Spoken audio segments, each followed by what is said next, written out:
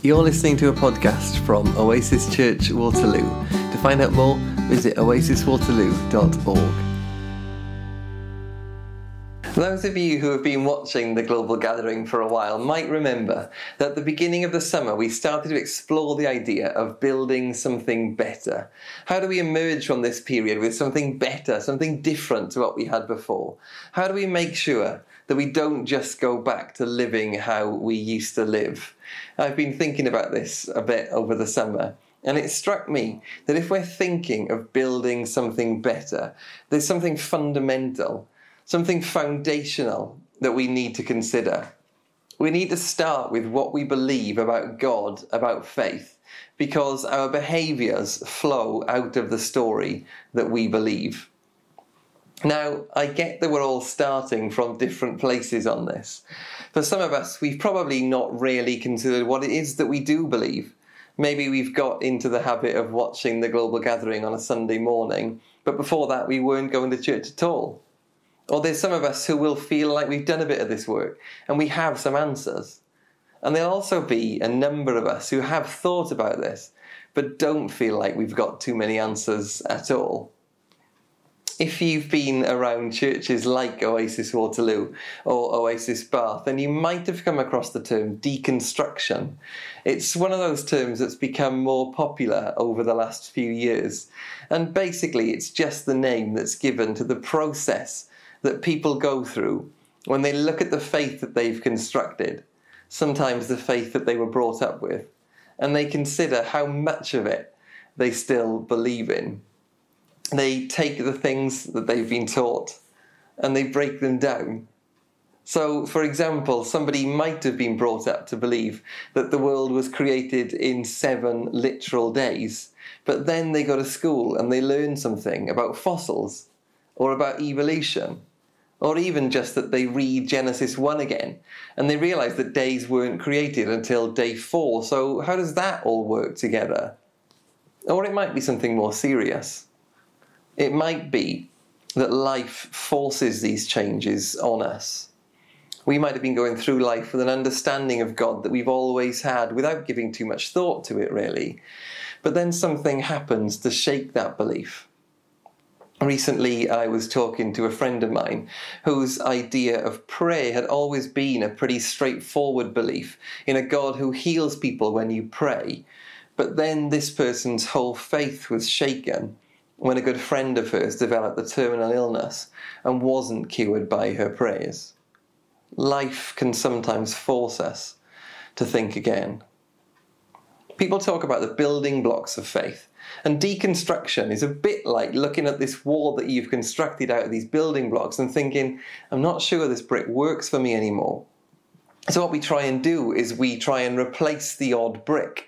We look at this wall of our beliefs that we've created and we find the one which says this world was created in 7 days. And it's a bit like Jenga. We then try and pop that brick out and we replace it with one with evolution written on it. And maybe in small letters underneath it says God and science can coexist. But more about that in a few weeks. Or maybe we've now changed what we think about the inclusion of people who identify as LGBT+. So we find that old brick which excludes gay people, we pop that one out and we replace it with one which says inclusion. But the problem with this is that over time the wall gets a bit less secure. The mixture of old bricks and new bricks starts to teeter a bit, and they don't sit together quite well enough to stand upright. And that leaves us with 2 options. We can carry on replacing the odd brick, or we can knock the whole thing down and start again. But that leads us to another problem, because it's much easier to tear something down than it is to rebuild it. It's much easier, isn't it? And much more fun, let's be honest, to take a sledgehammer to an old wall that you don't need anymore. The difficulty comes in starting from scratch and building a new one. But I think this is what we have to do. I think we have to build a new wall.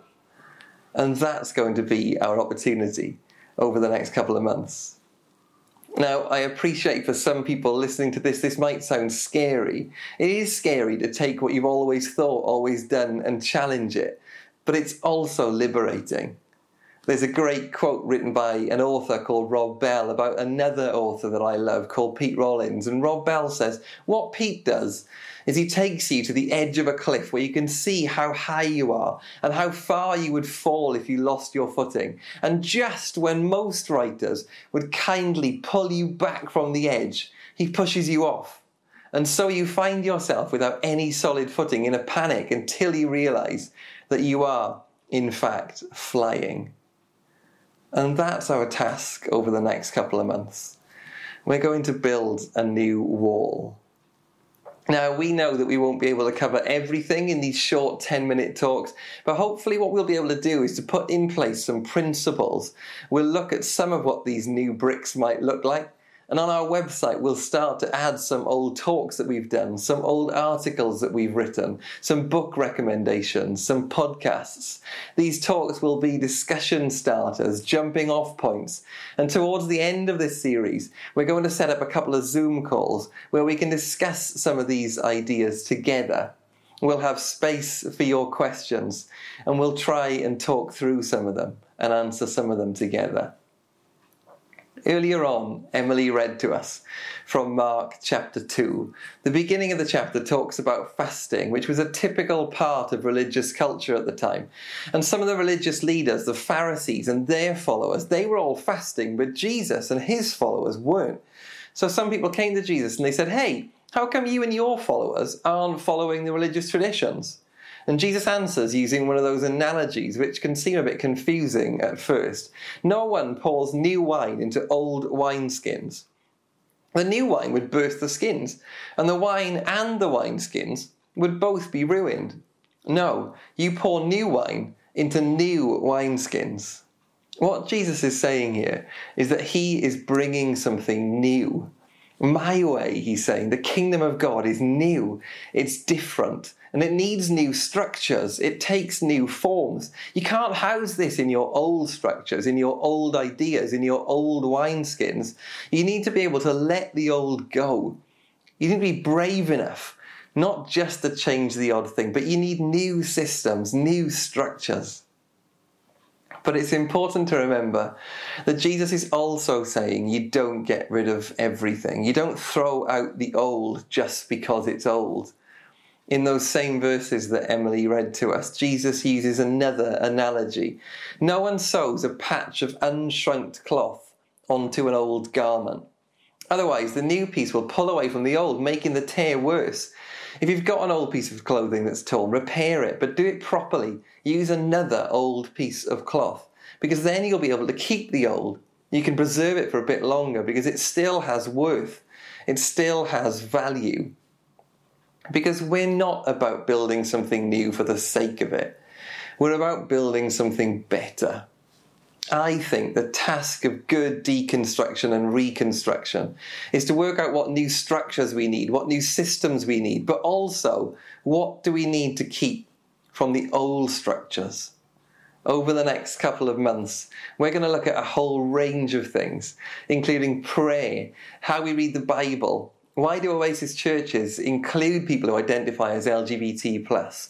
What is salvation? How was the world created? Why does God seem so violent? Why did Jesus die? And through all of that, we'll really grapple with the text. We'll treat it carefully.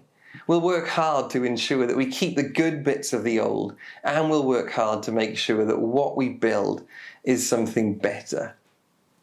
Deconstruction is a helpful idea, but at some point we've got to stop deconstructing and start to build back. Knocking down the wall is only the first part of the job. We've got to get our hands dirty. We've got to do the work to build something back up.